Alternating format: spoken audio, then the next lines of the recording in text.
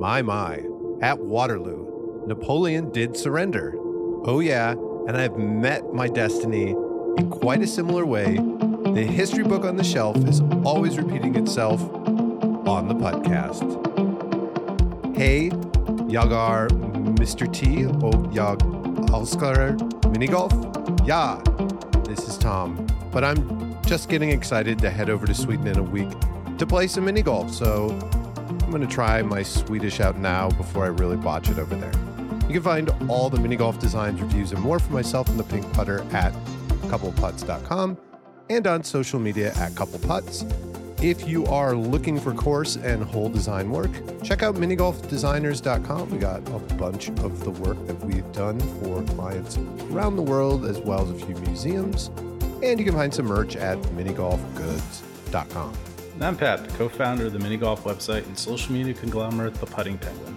I'm also the media chair of the World Mini Golf Sport Federation. And I too will be headed over to Sweden this year in August, though I probably won't be playing a tournament. I don't even know if I'll be playing any mini golf, and I'm certainly not going to be practicing my Swedish on the podcast. But I'm excited to head back anyway after 4 years away from that country. You can find all of our Penguin mini golf antics by looking for the Putting Penguin on most social media outlets. And while you're out there scrolling, don't forget to check out the WMF pages to stay on top of worldwide mini golf, as well as follow the Puttcast mini accounts. And finally, since you're clearly in love with our podcast, make sure you're liking, subscribing, and giving us a great review wherever you choose to listen to podcasts. And unless you're under a rock, you know that this is the official podcast of the American Mini Golf Alliance, the AMA. You hear us talk a lot about the AMA all the time, and our ultimate goal is to bring more people into the world of competitive mini golf and to help to grow the game and to help grow the many fun parts of the game. Become a new member for free at amaminigolf.com. We just sent out all the new member cards in the mail this week from people that had registered towards the end of last year and the beginning of this year. And we'll be sending out some emails to all of our members who are active and inactive about the upcoming season soon.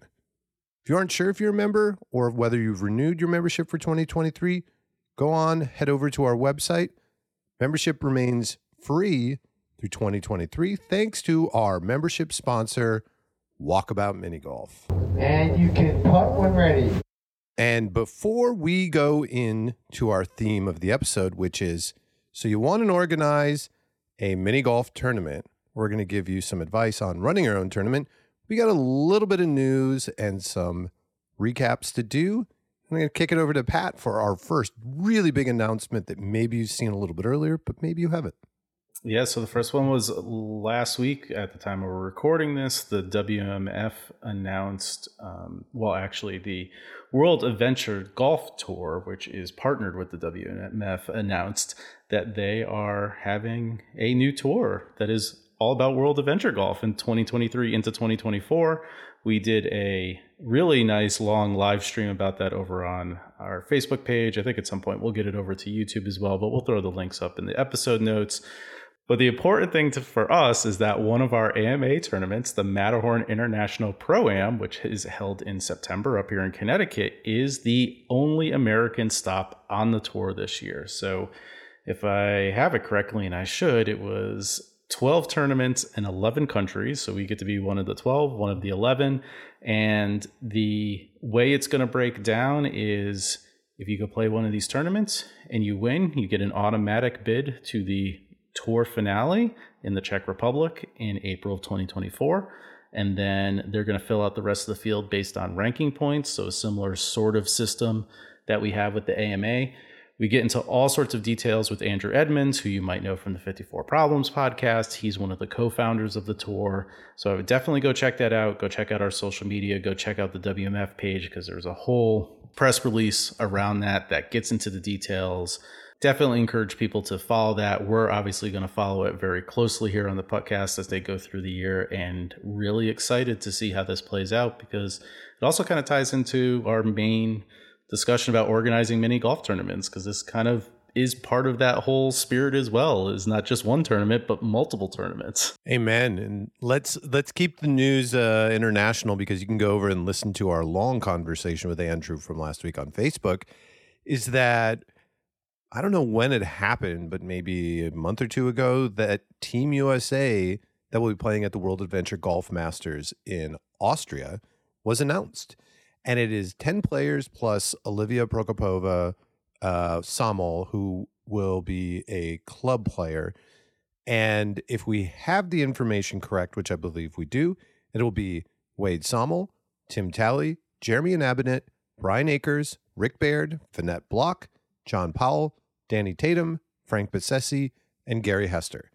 And all of this is what we saw as the list of people that Wade Samol had been sending out. He is helping organize everything with the team this year, including a fundraiser that they're doing. They have been doing these fundraisers for Team USA to help offset some of the costs for players going over, as well as to help them get like a kit is what you would call it, I guess, in the UK in most places, like sort of gear to wear representing your country. And like last year, all of us AMA founders have contributed some money to the cause because we want to support Team USA. And I believe in total, somewhere around $500. And we're not saying this to brag, but we're saying this number because we would like to open up a friendly challenge to the USPMGA that helps determine Team USA through the Continental Championship at the Masters. They are our federation and the U.S. member of the WMF, so they help determine the team. And as of right now, as far as we know, they don't really contribute anything financially to Team USA, and we think they should. Why not? So friendly challenge is open to them. We would love to see them give 500, and frankly, we'd love to see them give more because you have people going from all over the U.S. You have Wade and Olivia going, and Danny for that matter, all traveling from Texas. Lots of people from southern part of the United States, as well as Jeremy is coming from Chicago, and Frank, I believe, is in Indiana. So it's a lot of travel. It's a huge expense, especially compared to a lot of the Europeans where those flights are way cheaper to go from Sweden to Austria or Czech Republic to Austria or UK to Austria compared to Atlanta or South Carolina. So we would encourage you, if you know Wade, go contribute to him online. He'll let you know how you can Venmo money to support the team. But again, USPMGA, we're asking you to step up to the plate, hit it out of the park, support the team. This isn't meant as a criticism. This is meant as an opportunity to really support all of these players who love mini golf and are supporting it by going out and playing the Masters and representing Team USA. Yeah, and in context, I mean, it probably is a bill of $1,500 to $2,000 when you're talking about flights and food and easily even discounted hotel and, like you said, yeah, kits. I mean, you're buying at least 4 or 5 polo shirts. Other stuff, we try to get mini golf balls because those are used. You try to get some of those. So there's definitely a cost. And yeah, if you know Wade, or just reach out to us at the Puckcast, we'll put you in contact with Wade and support them and go Team USA. Bring home some medals. Yeah, and rain gear probably too, based on last year in Finland.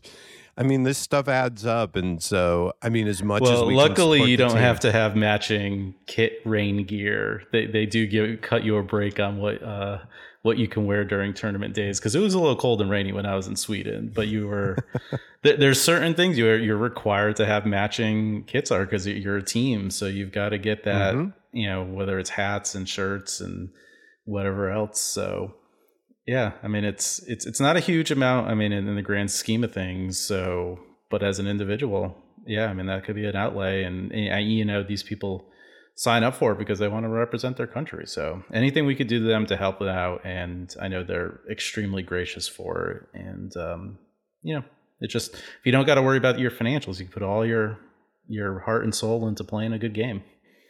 Amen. And one of those people who will be playing for Team USA, Brian Akers, is also a person that hosts tournament down in the Atlanta area for the Putters League Atlanta. And we had mentioned last episode that they were going to have an upcoming event here in April. due to unforeseen circumstances, they are going to have to delay it, and they're pushing their Putters League Championship out to July 15th. So it gives you all a little bit more time to play in a white tournament in the southern part of the U.S. We don't have a lot of tournaments in, southern part of the U.S., but this is one of them. And Pat, you have an announcement because we have at least one other tournament in the southern part of the U.S. that's very new. Yeah, so just had a chance to talk with the co-owner today over at Longview Greens in Texas, and we're going to be bringing on board the Texas Mini Golf Championship, which is held later this month, the 29th and 30th of April, I believe. Yes, that's correct. So this is our first event in Texas. We tried really hard last year, but we actually got one here. This is their third year. They've actually got a pretty good prize purse. They've upped it to $5,000. But honestly, the coolest part about their tournament, and I told Jason this when we talked earlier today, is the winner gets an unbelievably awesome belt buckle. And I don't care who you are, you're going to go out and get a belt, and you're going to wear that with a pair of jeans and buy yourself some cowboy boots if you win that thing, because it is awesome looking. If anybody's ever followed like rodeo or something, it's that type of style of winning. So extremely unique, but you're going to have to beat a lot of great putters to get that. They had over 60 competitors last year. It's part of the Southwest Putters Tour schedule, and I'll circle back to that in a second because we want to give them some love as well in terms of that tour. But folks who play in that tour, we've got Jeff Moss, Wade and Olivia, who we've mentioned, Rainey Statham, who's obviously a multiple major winner, Lee Messenger, Jody Kimball, Bryce Bergenson. There's probably a ton of other great Texas players that I'm not even thinking of. The course looks awesome. Never had a chance to play it, but all the pictures we've ever seen, and I know Wade and Olivia talk very highly of the course as well, and Jeff. So great group of people, really competitive event. We're really looking forward to it. Really happy that we've got it on the AMA schedule. Mentioned the Southwest Putters Tour. So that's a regional putting tour that they've had for a while. I don't even know how long that's been around. It's primarily putt-putt, but they've been doing events at other places. I know they started going to Cool Crest a couple years ago.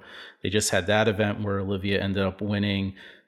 So they have this event. So you can find them also out on Facebook and kind of give them a follow, especially if you're in any of the area where they play. I know they would love to have more people involved in their tour and everything as they work through the year there. And it seems to be a great event. We're very excited to have them on, land it. You'll see the stuff probably by the time we get this out on our event page and have posted it on social media and everything. And a great chance to get some AMA points for all our folks in Texas in that general area. Yeah, and it's in Montgomery, Texas, the Longview Greens miniature golf course, and it's about an hour north of Houston, about 2.5 hours east of Austin, and about, I think it's 3 hours south of Dallas. So it's sort of a little bit in the middle of everything. But, if you're over in Louisiana, it's not like a crazy drive.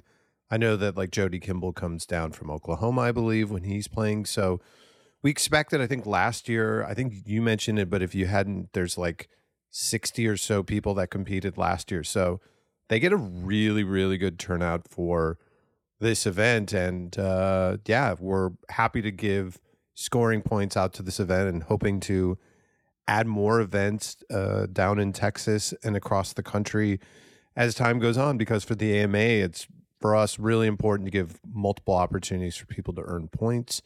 Just because our goal is with our scoring system is to try to suss out who are the better putters around the country. And they are surely quite a few of them deep in the heart of Texas. So our other big piece of news we're going to talk about is we have a big event coming up in Myrtle Beach. In fact, we have two. We have the WPL coming up, and correct me if I'm wrong, Pat, that is on 4/20.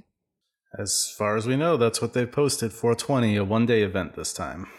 Okay. And they really need to if they're going to do gambling, let's just go all in and get a weed sponsor on 4/20 during I didn't even think of that. Yeah, that would World be perfect. Putting League. I mean, I think it'd be pretty awesome, but you know, I thought there's something there. I'm just gonna say it. I think there's like an audience of people that would just like to sit back, smoke a joint, and like watch some mini golf. Like that seems wholesome. But for real, you know about the World Putting League, and much like last event, we don't have like a ton of details, but we know it's going to be at Hawaiian Rumble on the 20th, and it's going to be followed. And it's going to be a one-day event, stroke play, and I think the way they're going to do is doing reseeding like last time. I assume they're not going to like overcomplicate it and keep the rules that way. But yeah, and then the following 2 days, the 21st and 22nd, they are going to hold the U.S. Open on the Pineapple course. And correct me if I'm wrong, Pat, that's 8 rounds? I think so, but I'm going to put a pin in that for a second because I just pulled up the World Putting League website and it says 36 golfers. Cool. That's more than the 24 or whatever they had last time. And 4 rounds.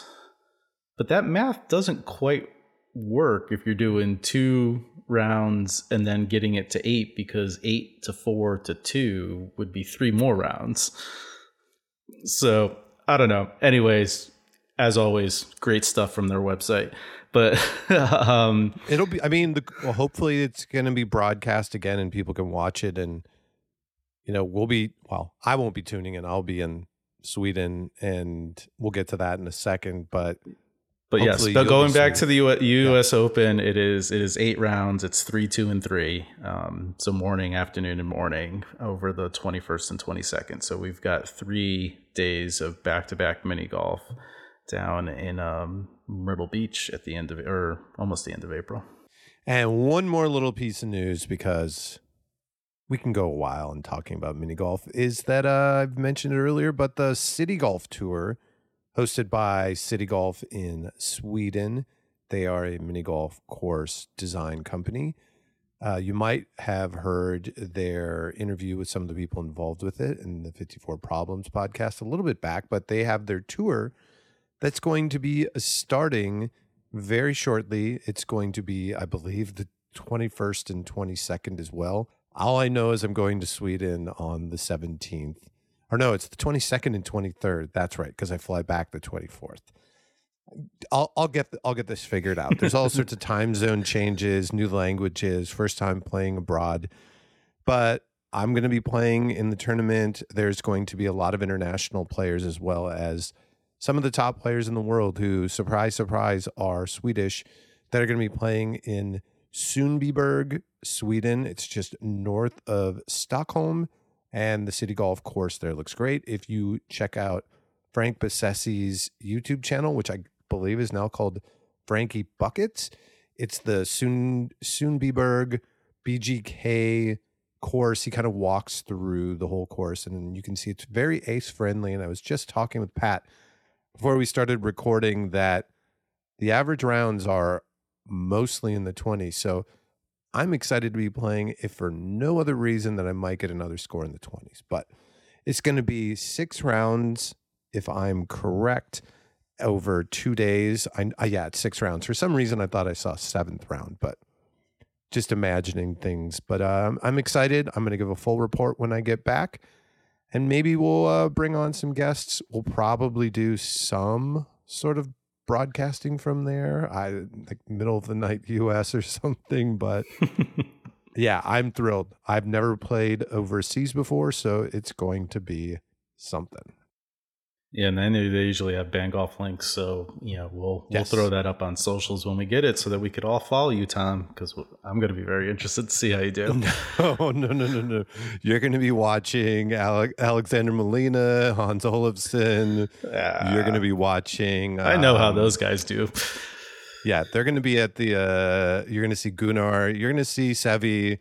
You're going to see all those guys. Probably even Andrew. A lot of folks from the UK, Czech Republic are going to be over there. So it'll be fun. And I believe Frank will be over there, and maybe Mike Johnson as well.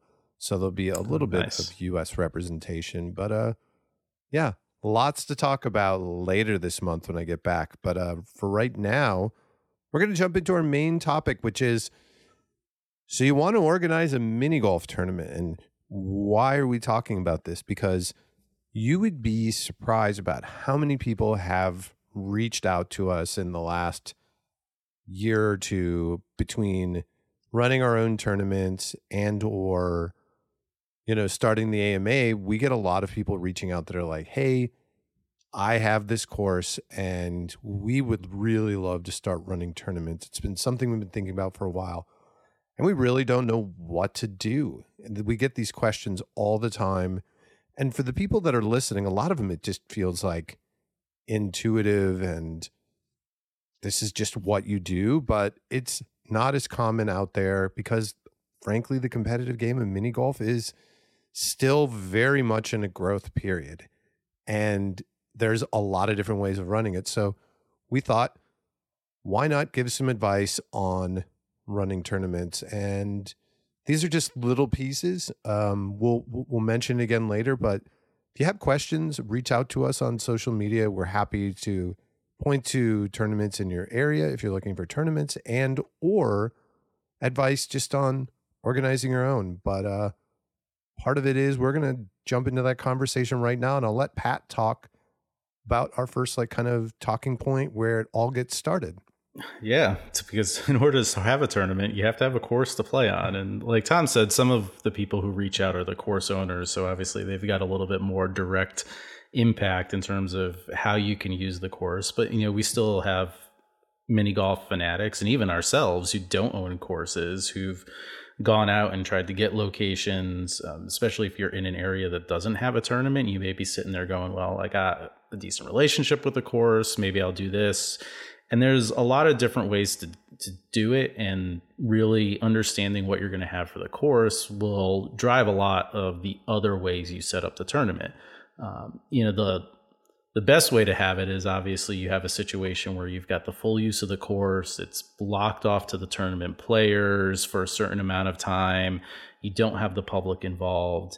There's certainly pros and cons to that from a course owner perspective. A lot of times you end up doing that on shoulder seasons because they don't want to lose money, obviously, from their tournaments. But, a lot of times you get folks who are invested in it. I mean, I think of places like Putt U, who does their tournament in the middle of the summer, or Tabor's. And so it all depends on what you're going to have, but you can have that. And then you can have all the way to the other end of the spectrum where you're really doing your tournament around the public. And, that's something you can do too. You just have to understand what the pitfalls of that might be and create your courses around there. So really just making sure you're talking with the course owners or your course, if you are a course owner, that you're really setting, okay, this is how I want to do this tournament, what I'm in for, how I want to manage my business around it, and understand that as the platform, and then start to build everything out on that. And that leads us into kind of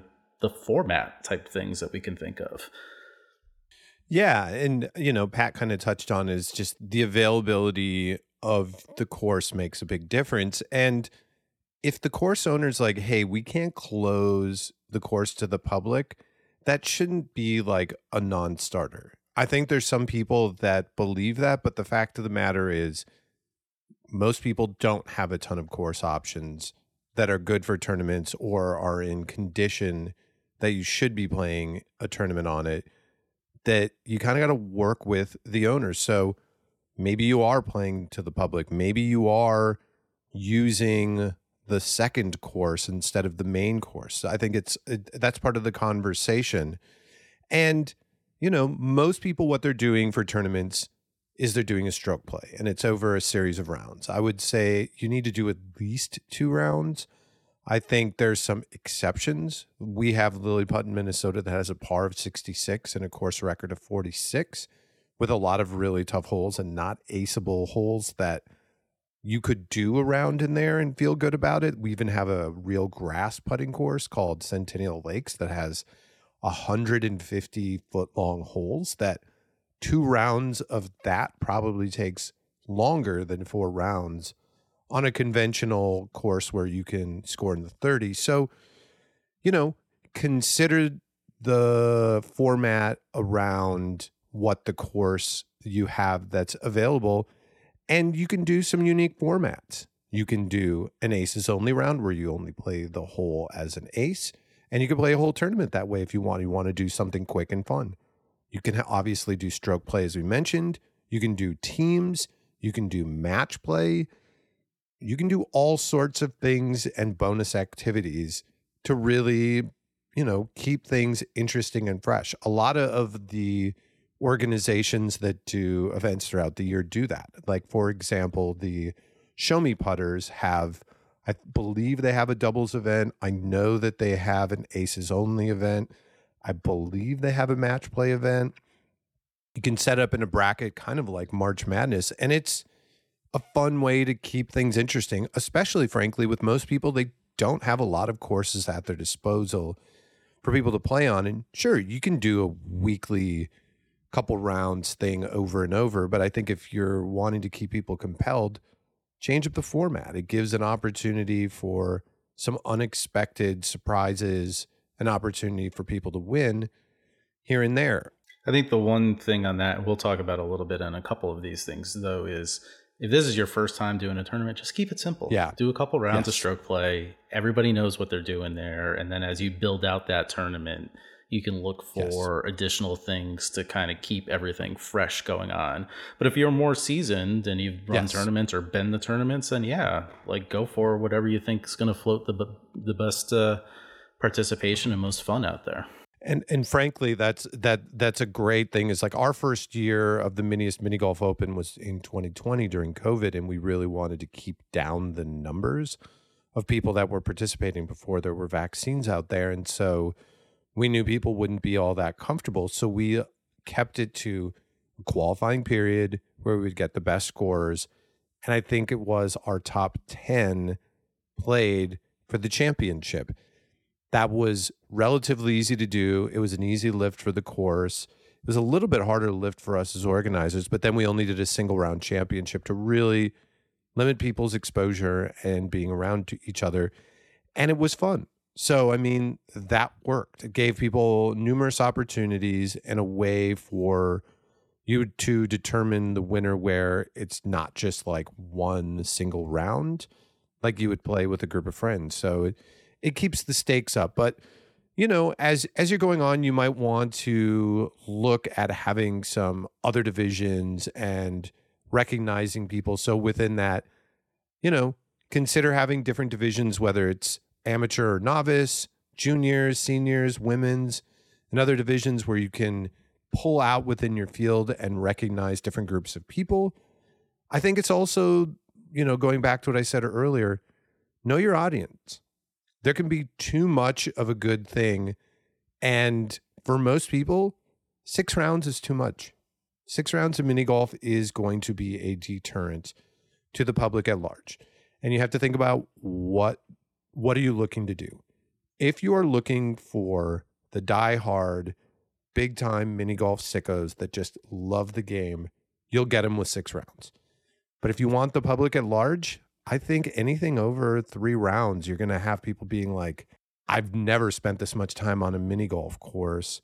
And that's going to make it really harder for people to consider joining. I know that a lot of people listening are like, what are you talking about? But we play in local leagues and we see the difference between a 2-round tournament at tee time for the $1,000 championship versus seeing the results from some of these tournaments that are like super long and it's like 10, 15 people. Well, and we've seen it with Matterhorn. I mean, we dropped the pro round from 5 to 3, and I know some of our diehard folks would have liked to keep it at 5. And with this World Pro League and everything, we may, or the World Adventure Golf Tour, not the World Pro League. That's a different thing.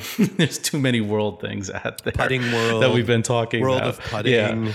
Yeah. We may look at extending that, but that was one of the things we found, that people were hesitant to play in the pro division because those extra 2 rounds were done after lunch, and so it meant they had to spend additional time at the course. We're in September, it's heavy fall sports, so there was just a block of time people had. And when we reduced it to 3 rounds a couple of years ago, not only did it work out for me because I won that tournament, but we also got more participation in the pros because it was just easier for people to get through And now you juxtapose that a little bit with like the Dolphin Open, who plays 10 rounds over 2 days, but part of it is, they're in a resort area, well, not a resort area, but a tourist area up in Maine. It's the fall. People will travel up there for the whole weekend, so you kind of have them stuck there for lack of a better term. And so playing for 2 days was really nothing because people had already made that commitment to get up there. And you had locals who,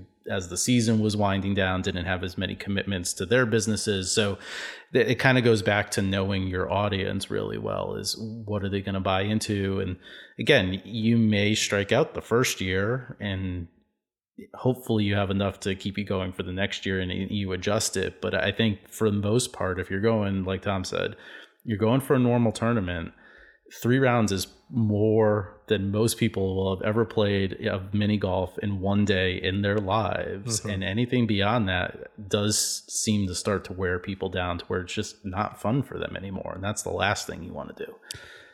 And I almost kind of forgot about this, but 2 years ago when I was out at the Jersey Shore and stayed in Long Beach Island, what I found out, and this isn't a common thing at all in the Midwest that I've heard of, is that each course pretty much on the island had a weekly morning tournament. It was an earlier time during the day on a weekday where they would open up the course, they would have a score go through with groups of people, and the winner would get like a little trophy, maybe a gift card, maybe a t-shirt.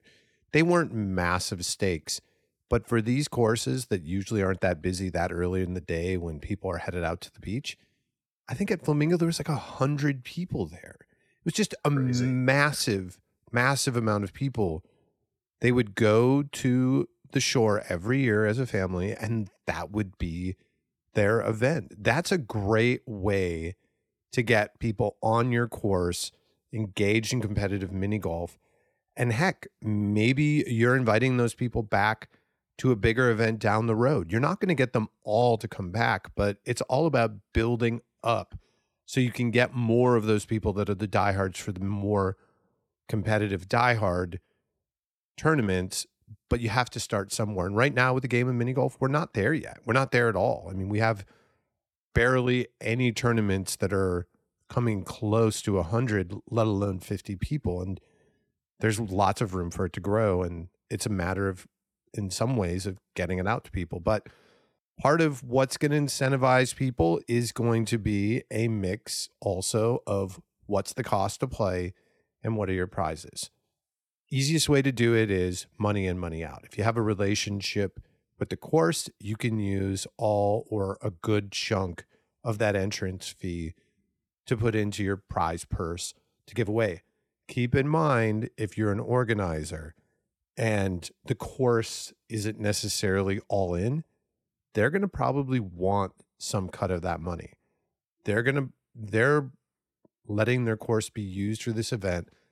Sometimes they don't see the marketing opportunity or benefit of running these courses. And so you have to think, how much do they need per person? In some cases, they'll maybe give you a rate that's comparable to like a group rate per person, and then let you take the balance of that money. And again, it's really important to get that support. Ideally, maybe get some sponsors to come in, offset some of those expenses or help bump up the purse.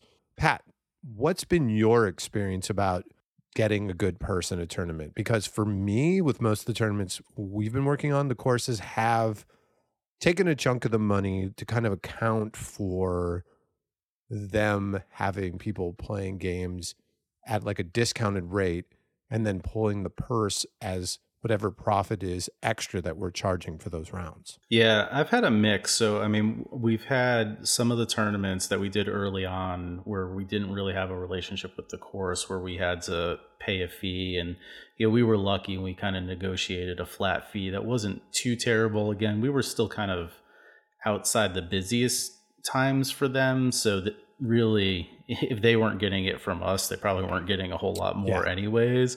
But yeah, there was still a point, and that was a point too where we were running pretty much everything in and out. Like we didn't have a lot of extra or sponsorship there. We're lucky with Matterhorn. Autumn's really all in on having the tournament.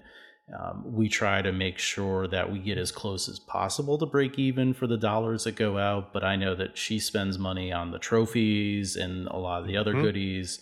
We're, from a Putting Penguin perspective, we're also really lucky that we're at a point in our lives where, tournaments are important to us. So we put money in to it as well to kind of drive some of that up. Like we fund the skins tournament that we do after. I mean, also knock on wood, I've been lucky enough to win some of the money at the tournament. So it's basically money in, money out, and then money back in again to go back out again. So it's going to depend a little bit, but I think those are some of the more rare cases. And then all the way to Dolphin, where, when Lee was alive and running it, he heavily, relied on sponsorships from the local businesses. I mean, he was a very big, person in that local tourist business area. So everybody knew him. They got good advertising. They put on the scorecards, all that sort of stuff. And so he was able to use that to really drive up what he had for purses there as well. But again, kind of a unique situation in terms of longevity and what your course owners were. So, I mean, I think it is really going to depend. I think you've got some course owners, and I think of Randy at Putt U, who value the tournaments, and they're not going to go crazy with the amount of money that they can put in or will want to put in, but you probably will have a little bit more leeway there than if you're just trying to set up something with either a nameless organization or something that's a little bit more corporate out there. But I mean, I guess we'll talk about a little bit here in terms of some of the things that you can do to fill the gaps for dollars. It's not always about dollars, right? Like, I mean, we've certainly seen that the big prize pools don't necessarily equate to a great tournament. And then you juxtapose that with what are you spending to get in? Somebody who's spending $20 to get into a tournament, the expectation of prize pools is a little bit different than if you're asking for $50 or $60 to come in. Right. And, as we talked with Brock from the National Putting Tour in our last email, he was joking about how everybody at PopStroke, before they even played around, was already $1,500 in the hole just due to travel, lodging, and all those expenses. So in some ways, just trying to get your purse to this extraordinary level is never going to win out. People are not making money in mini golf tournaments that's really going to offset their living expenses. Everybody is doing this on the side right now and as a passionate thing. So I think a lot of it is about what can you do for other prizes that can be fun. And some of them are handmade trophies. My wife, for Robin of a Couple of Putts, she makes really cool trophies and she's able to make them. We've seen Mick Cullen for the MC Mini Masters, employ the talents of people that are involved in his tournaments and dedicated. RJ Duzak, I think 2 years ago or 3 years ago, made these cool little trophies that I think he laser cut. I want to say maybe they were even doubled as cribbage boards or something, but oh, nice. And if they haven't, then that's an option. And you can be really creative with that. And with Mick, with his tournament, we've had him on in the past. He does like a 6-round tournament at 6 different courses, and he's had a trophy for the best round at every course. And the way that he divvies them out, if there's ties, is get a trophy to a person that might not have gotten one already. I'm sure there's people being like, whoa, what are we going to give a trophy to everyone? It's like, well, I think it's about recognizing everybody. If you have 2 people that did really well on a course, one of them already won a trophy, the other had not, and they had the same score, they both know that they, tied, and maybe you give some hardware to someone to go home with. And sometimes it can be nice to do the hardware or the giveaway and like a white elephant prize, because that's what Mick would also do. He would give them a trophy and then this wrapped up thing. And it wasn't always just the person who played the best, but he's had a tournament now going for 26 years where it was the person who had the most improved score.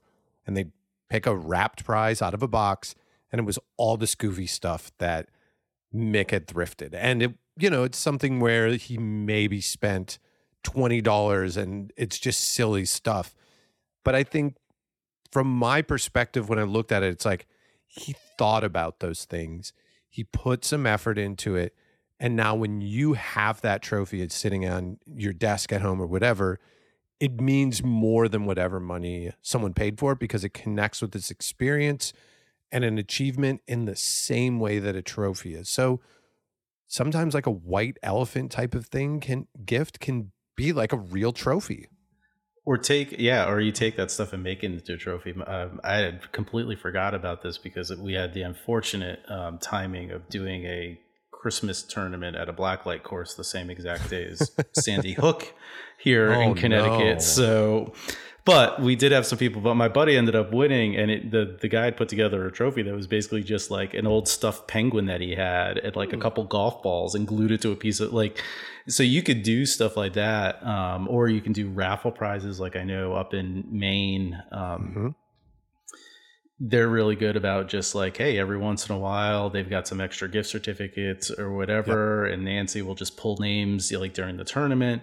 And then I think even more so for some people, like I think of Farmington and in Matterhorn, they both do this. And Farmington doesn't, I mean, their top prize is like $100, but they've been doing their tournament for 40 years. And one of the things that gets people coming back there is every year they have the full list of all 40 tournaments that's on display, and you can kind of see your name there. And the same thing with Autumn. She engraves the trophy it's like the Stanley Cup, the trophy that sits in the clubhouse. Your name goes on there, and then the amateur division goes on there. So even if you're not coming home with a lot of money, like everybody who walks through that sees that you won a tournament there and you won the pro tournament. And for some people, like that's a motivating factor beyond anything else you can give them. And I also think like the trophies and stuff, I think we're in a nice place in this day and age with some of the internet stuff, because you can get stuff pretty cheap now, right? Like it wasn't always the case. You would have to go to a trophy shop. That stuff was expensive. And, you know, we've got a little bit of benefit. But yeah, I think the money part is important when you're trying to drive people in from a larger radius, right? Because they have to spend money to get there. But your local community, I think you can draw a lot of people in with non-monetary aspects pretty easily, and you just got to be creative and be smart about it. Like you said, that like the white elephant stuff, there was thought and purpose put behind that. And here's 2 quick tips. A, thrift stores sometimes end up with trophies that can be repurposed very easily, or a coffee mug tipped over with a action character glued on top and some bright gold spray paint. All of a sudden you have a trophy. I've seen people do really, really creative things, and frankly, they're a lot more fun. Like a bunch of locals won the Can Cup and they won some money, and I was like their coach, and they gave me the trophy, and I looked really close at it. It's exactly what it was. They took like a soup can and they spray painted it gold, and it's great. And you know, there's other companies out there that have novelty putter trophies that you can use as giveaways and all sorts of things you can do. But at the end of the day, the money isn't everything for the people playing. And so just when you're setting the money, set it to be realistic, achievable, and repeatable. Because the biggest thing that we've seen is people come out the gate, they come out swinging, and they're like, all I have to do is put up $5,000. All I have to do is put up $1,000. It's going to draw people's attention. They've never played mini golf for it. In many areas, that's true.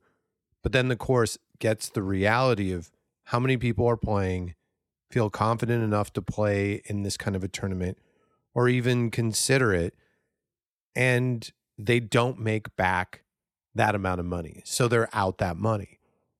If you start out with a couple $100 or whatever, you can grow that.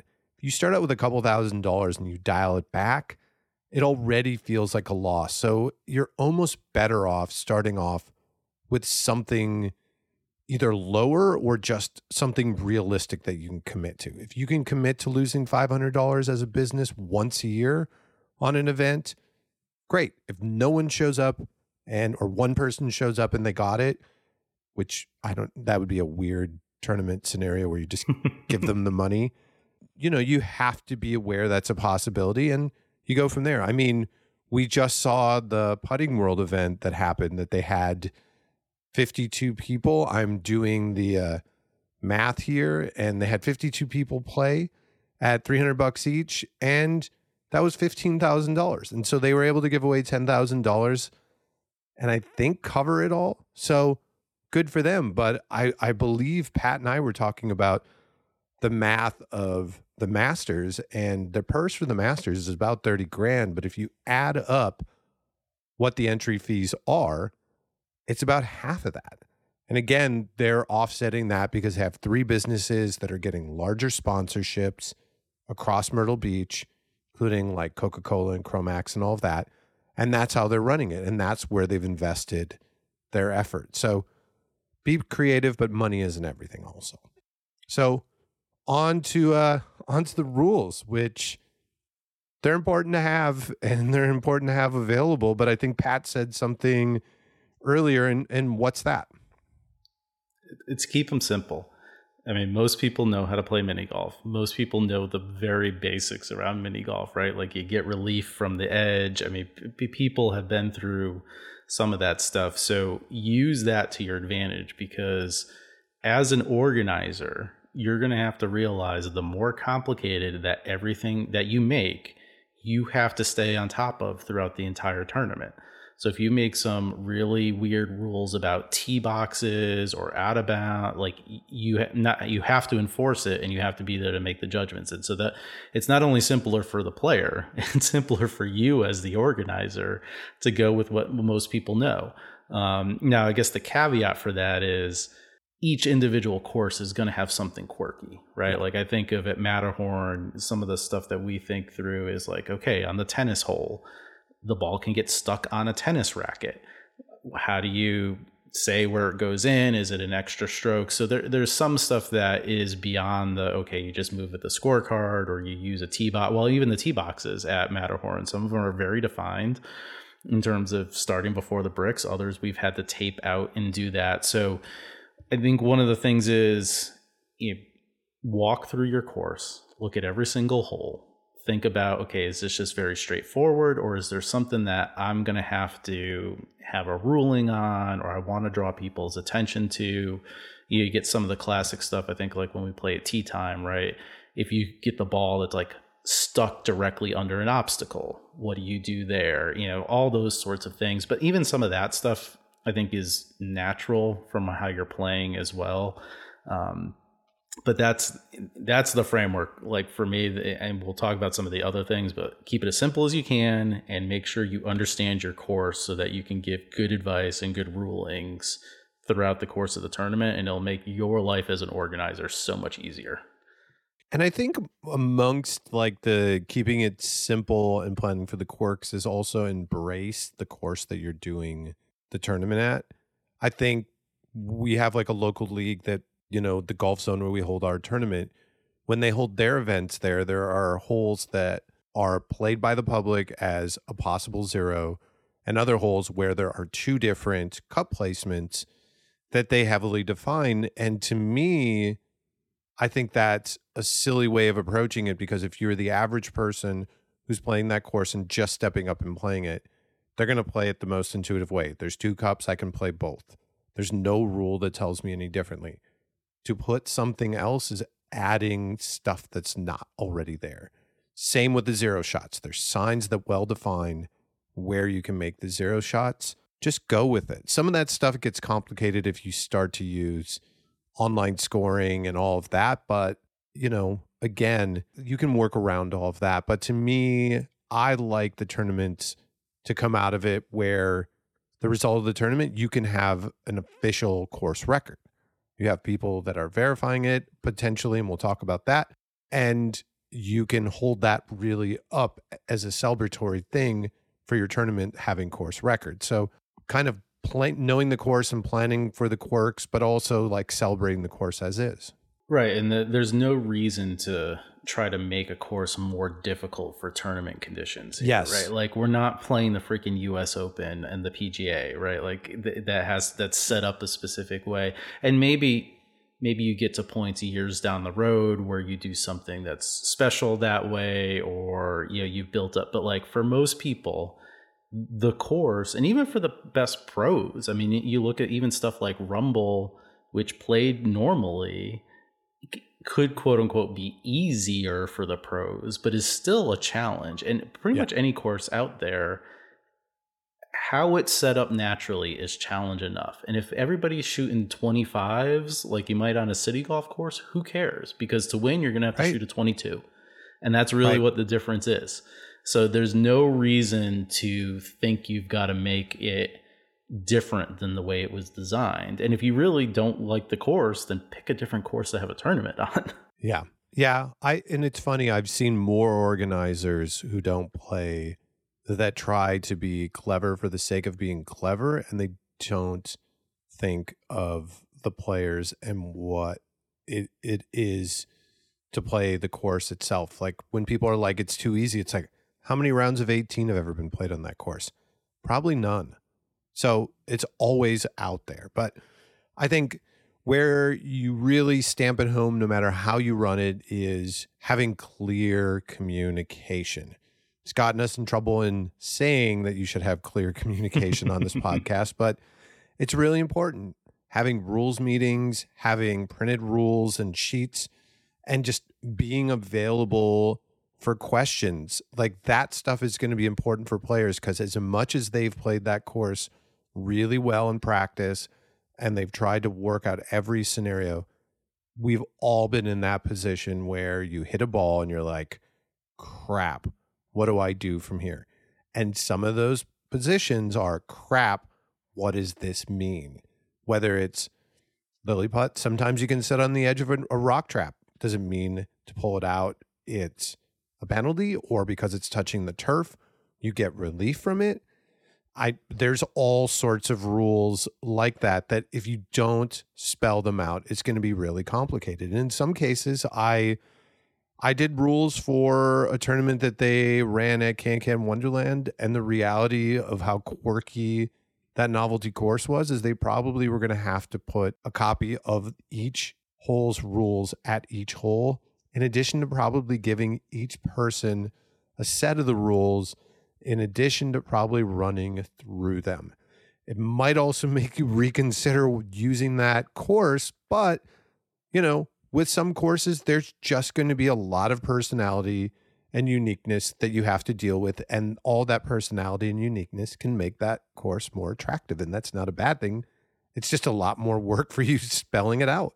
Well, and I think two things on this point. One is, if you're doing this right, well, and especially if it's the first year, but even in subsequent years, there is always somebody who's playing your tournament for the first time. Yes. So you have to assume that they don't know anything. Yes. And so that you always go through the rules in detail every time. And allow for questions. And allow for questions. And I'll be honest, even in our smaller Dolphin group over the past few years, we still go through the rules, even though those people have been playing for years and years, because we still find stuff that we either don't remember, or, we do come, like if there's a dozen of us, we come to a consensus that we're going to play a different way, but like we talk it out. And we've done 6 years of Matterhorn, and each year we find a new thing that we hadn't considered before because it happens to somebody in practice. I think this year there's like a little spot on the tennis court where the ball can actually get stuck behind one of the tennis balls, but technically it's touching green, so it's in, but like because it bounced up and went down, you're like, oh, all right, well, we got to figure that one out. Like that was a new one. And so my rule list has just kept growing and growing. But I mean, again, that'll keep you more sane as it goes through. People may not always have the printed rules on them, but at least you have them available. And yeah, the contact as an organizer, and it doesn't necessarily have to be people who aren't playing, right? Like I rely, when I do Matterhorn, on people like Aaron or Highlighter or Justin. Like I trust them. They know the rules. They are willing enough to be somebody who, especially just within their group or the group ahead or the group behind, like they can cover a period that somebody can go to, and whatever ruling they make, I'll be comfortable with it. Yes. It's not, none of us are at like the WMF level where there's official referees who can wander around. I mean, if you are, great, even better. But I guarantee you, if you're running a tournament, there's some level of people that you can tap on the shoulder and be like, hey, if somebody's got a question and I'm on the other side of the course, can you help me out here?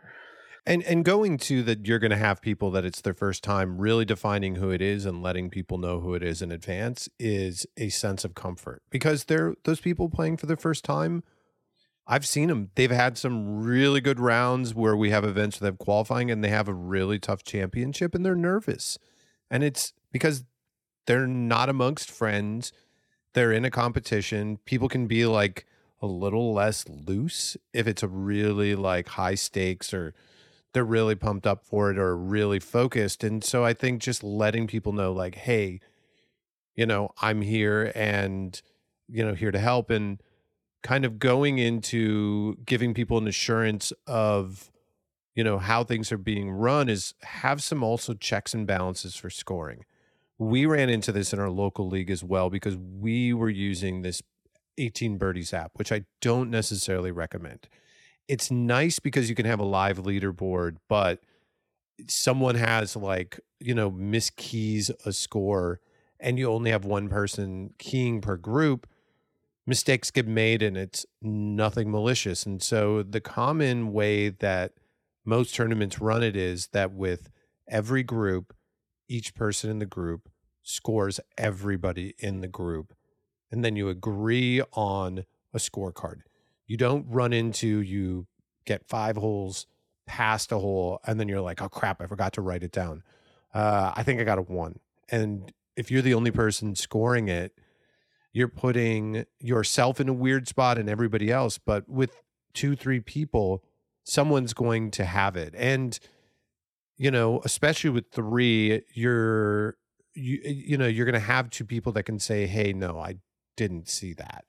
But ultimately, you're wanting to assure everybody else that they can feel confident about the scores that are coming out of your group and that the results are fair, because it's a competition at the end of the day. And if it's, you see so many people complain about refs in sports or bad calls and all of this, and this is a way that mini golf can avoid it, that it really comes down to the players and nothing else. Yeah, I mean, it's really simple. I mean, most of the time you should have a scorecard anyways, because a lot of the tournaments use that as your spacing off the walls. So you're going to have one in your pocket or somewhere on you. And yeah, I mean, it's just, if everybody writes it down and you check at the halfway point and you check at the end, not to say that mistakes won't happen, but you are minimizing that as much as possible. And it also, again, from a organizer perspective, not that I want to always put the onus on the players, but I don't like being in a position as an organizer where I read a scorecard and the score is ultimately wrong. And I've got to make a determination, which score do I give them? Do I give them if their math is wrong, or, if some things and a lot of times you can go, depending on the tournament, if it's a smaller tournament, it makes a lot of times easier to go back and talk with the group and say whatever. But you don't want to be in a position where you have to mark something down and have somebody be like, well, I thought I did this. And you're like, well, yeah, no, but you didn't do your scorecard that way. Yeah. And the last thing about the rules that I had as a note was, if possible, publish the rules as far in advance as possible, so that if someone is coming out to practice a month before or a day before or a week before, they know the rulings. They know where the relief is. They know how to play the ball, because ultimately they're going to practice the same way they expect to play. And I can tell you, again, with our quirky local league, I think the thing that drove me the most nuts was that there weren't a lot of really well-articulated rules placed, and I would go to a course and play it the way that I would have expected to play in any other tournament, and then they were completely different. I would have practiced very differently had that been the case. And some of those people might not opt to play if those rules are really weird. There are some courses that say you can only use house putters. I think there's a lot of serious putters out there that are like, sorry, I'm out. And I had a conversation with a course owner recently that had done that. And I just kind of explained, well, people take the game seriously. It'd be like saying, hey, play like a game of basketball in your bare feet versus with the tennis shoes you normally wear. It's the same thing. Or play with a mini basketball versus a real size basketball. Or go bowling, you can't use your own ball, right? Like you Right. have to use the house balls. It's just things like that if you want to have those rules, that's fine. You just need to let people know. Farmington, everybody knows that you have to use a house ball. It's part of the rules, and some people might opt out of it because of that, but at least you know in advance on a tournament like that, and you hopefully avoid some challenging moments on the day of a tournament, because if you're the person organizing it and you're potentially playing in it too, that creates a really weird moment for you that probably isn't going to be great for your own game, going in with that kind of spirit. But yeah, and then we have a bunch of other tips and thoughts to share. Pat, I'll let you start with the first one. I mean, the simplest one is just playing a bunch of tournaments, right? That's how I learned things I like to do, what I didn't like to do, what seemed successful, what wasn't successful. Obviously, it's some of the stuff that we've gotten in trouble for commenting on, but it's like anything else. The more experience you get from a player, the more you'll appreciate how you're designing the tournaments for players at the end of the day, because that's ultimately what they're for. So to the extent that you can, you get in as many tournaments as you can, and a variety of tournaments too. So because there's definitely stuff that you'll cherry pick that works well, and stuff to stay away from. Yeah, and we talked about the Southwest Putters Tour earlier, but that is a tour organized by people that play competitively, and so the rules are based on that. Brock Gillespie, who was our last guest, played in a lot of putting events, and so he has that experience. I know Rick Baird had given us advice, on how to, on AMA stuff, and he just said, he generally had made a comment about that players running competitive organizations, that they end up being really better because you have people that are considering play. Maybe I'm misremembering that, but Rick Baird's like a fountain of knowledge. I mean, he's also played a perfect game of putt, so I think he's got a few tips to offer the world. He's got some, got some cred. But yeah, I mean, and that's what it boils down to, right? We think about this stuff because we have been on the playing side of it. Yes. And I guess ultimately, this maybe isn't the right way to think about it, but I don't want people going on their own podcast complaining that we don't know what the hell we're doing on our tournaments. Yeah. I mean, please tell us if we are. Well, yes. Please tell us. And I've definitely changed some things in the tournaments I've ran based on feedback from people just in the last couple of years. So I take it to heart, and I really want to know what it impacts people. I think it's important to build relationships with both the local businesses, potentially for sponsorship opportunities. If you're organizing the tournament, you want a little bit of money for that purse, or with the local players, just so you get to know people out at the course who might consider going. Some of it's going to be, instead of putting up a flyer, is a text chain. Can you guys make this date? You might do that early. Registration.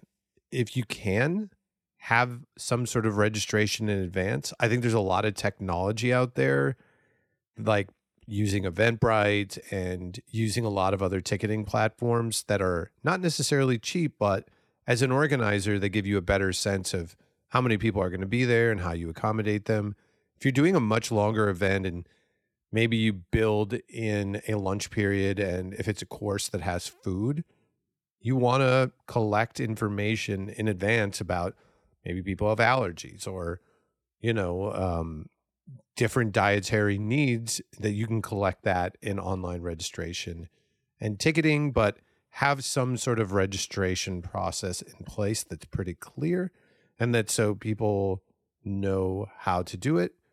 Our biggest thing with the AMA has been making sure that you document and share out about your tournament both before and after, whether it's photos of the course in advance, videos of the course, information about what's going on, promoting it, all of that you want to really share out well in advance to get people there. And then afterwards to celebrate the people that played, because that's why they're going to come back. If you had 50 people one year and 30 people the next year, it's like maybe people didn't have a really great experience, or maybe your event didn't build on what had happened. So I think it's just getting the word out there that it's happening.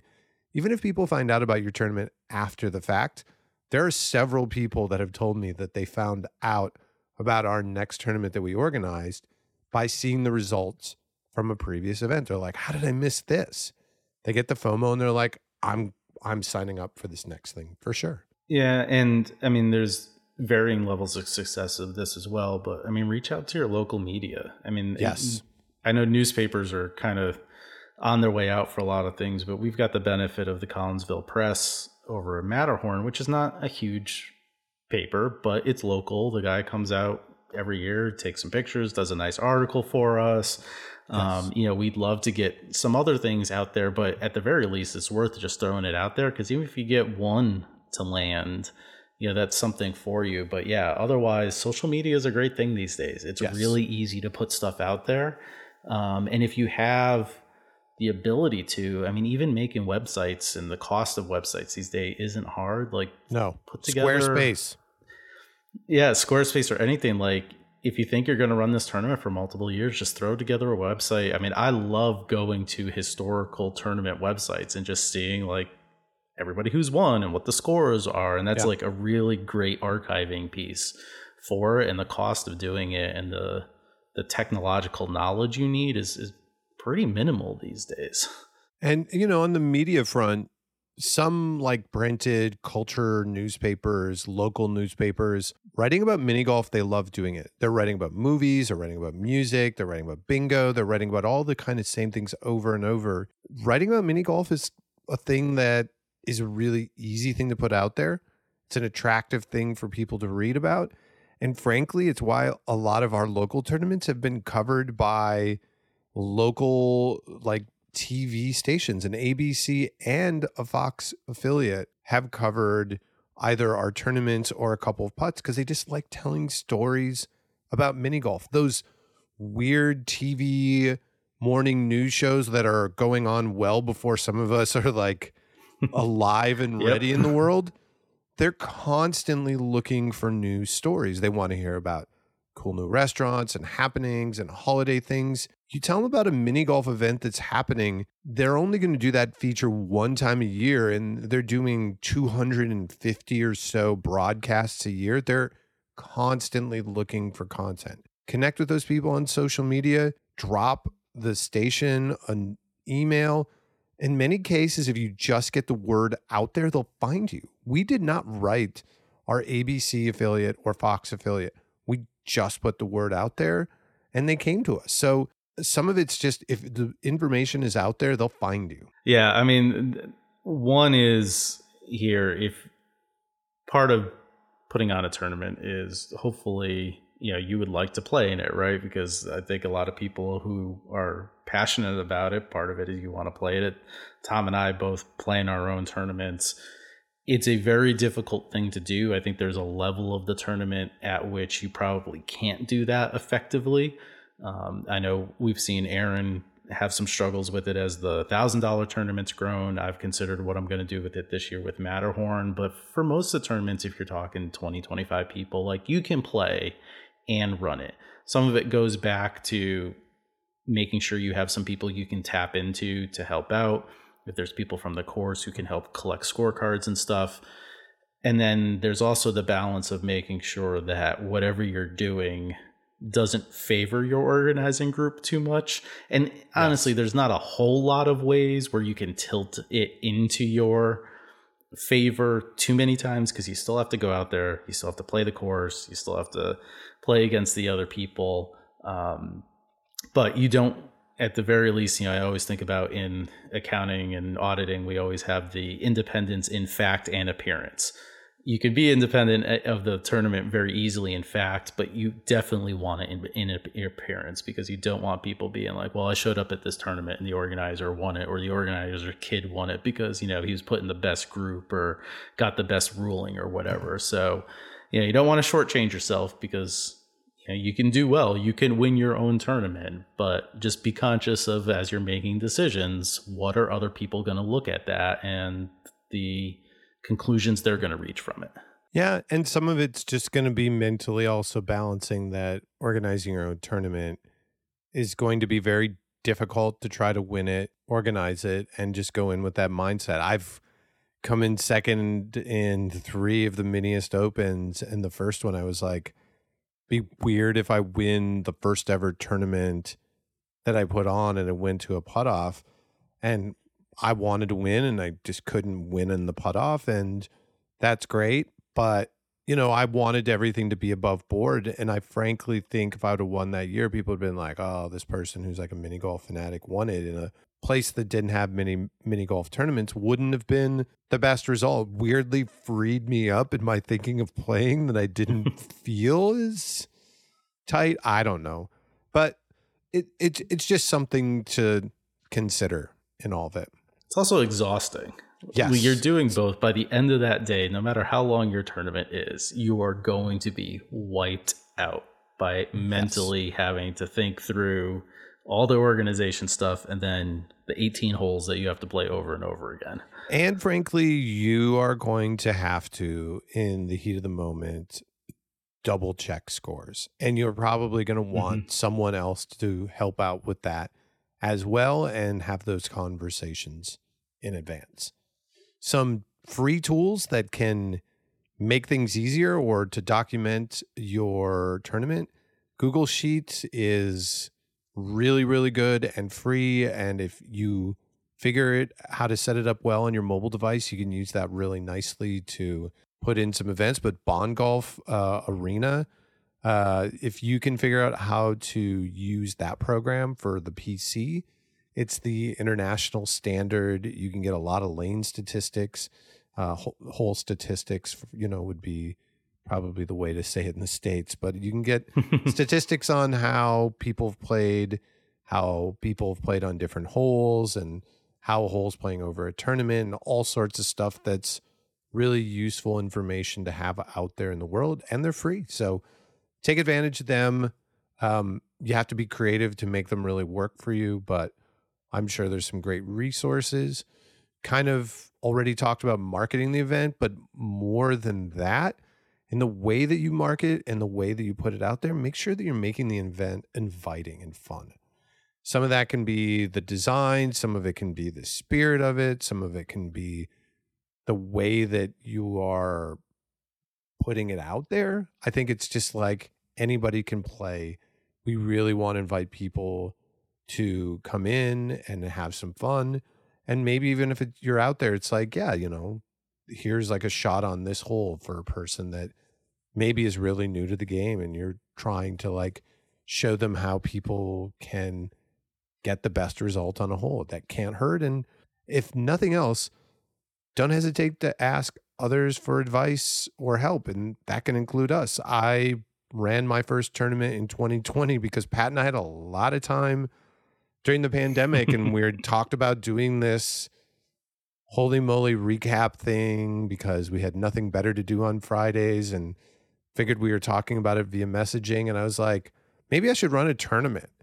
Maybe I should run a tournament this fall. Maybe I should talk to the course owner. And a lot of what I figured out was advice that Pat had offered. I was like, this is kind of what I'm trying to do. And I think a lot of people have been like, well, you can't do a single round championship. And I think you had given me a lot of advice. Well, it's like, well, with the par 66, that right. it's not, it's not like every other course. So you could do a single round and feel okay with it. But ultimately it was like, let's just try this out and make it as easy as possible for people to play.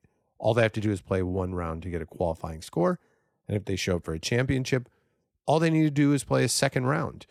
For the average person that plays mini golf a lot, that seems like nothing.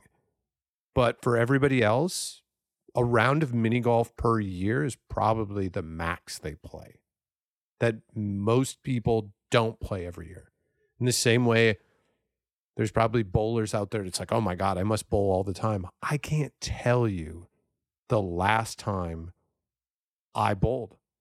And I can't really tell you the last time I played a full round of pool. And these are competitive sports that are out there that are niche sports like mini golf as well that people enjoy, and it's a pastime, but it's not a thing that people do on the daily. So if you want to get new people into the game, especially in a place where you don't have any history of competitive mini golf, start easy. Make an easy entry point.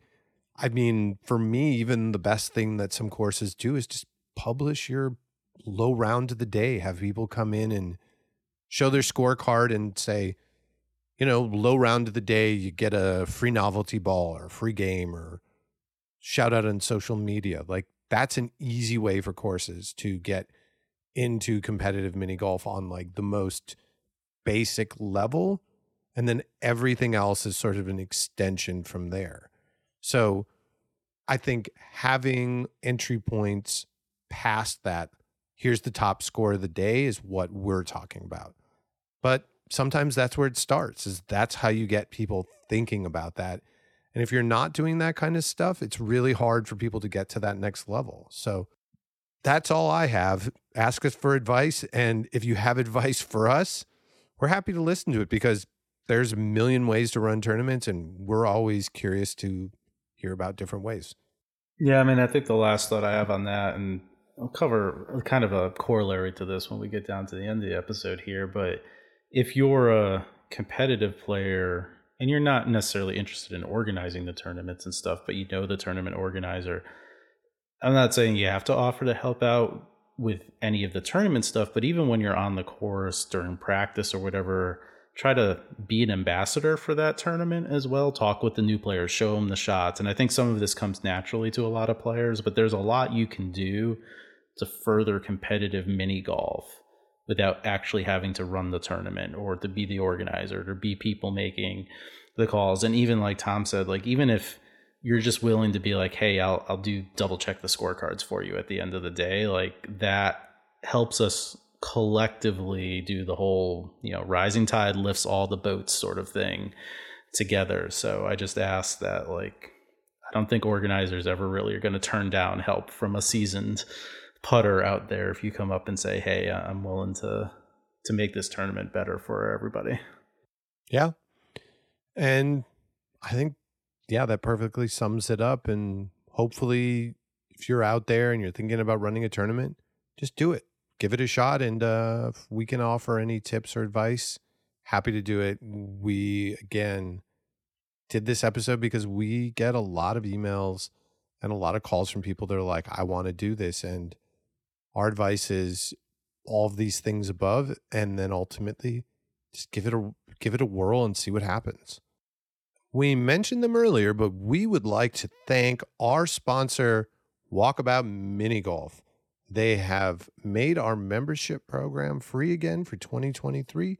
If you're not familiar with Walkabout, it is VR mini golf that is the ultimate experience and probably the most loved multiplayer game in virtual reality, or at least for us.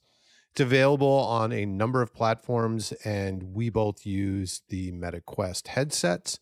We love the base game, which gives you a number of courses, but really enthralled by all of the other options that they have out there. They're constantly recreating the game, both from a design and gameplay aspect. Recent course, Upside Down, probably drives some people nuts that really want to go through the motions of a normal swing, but it is really a wild experience.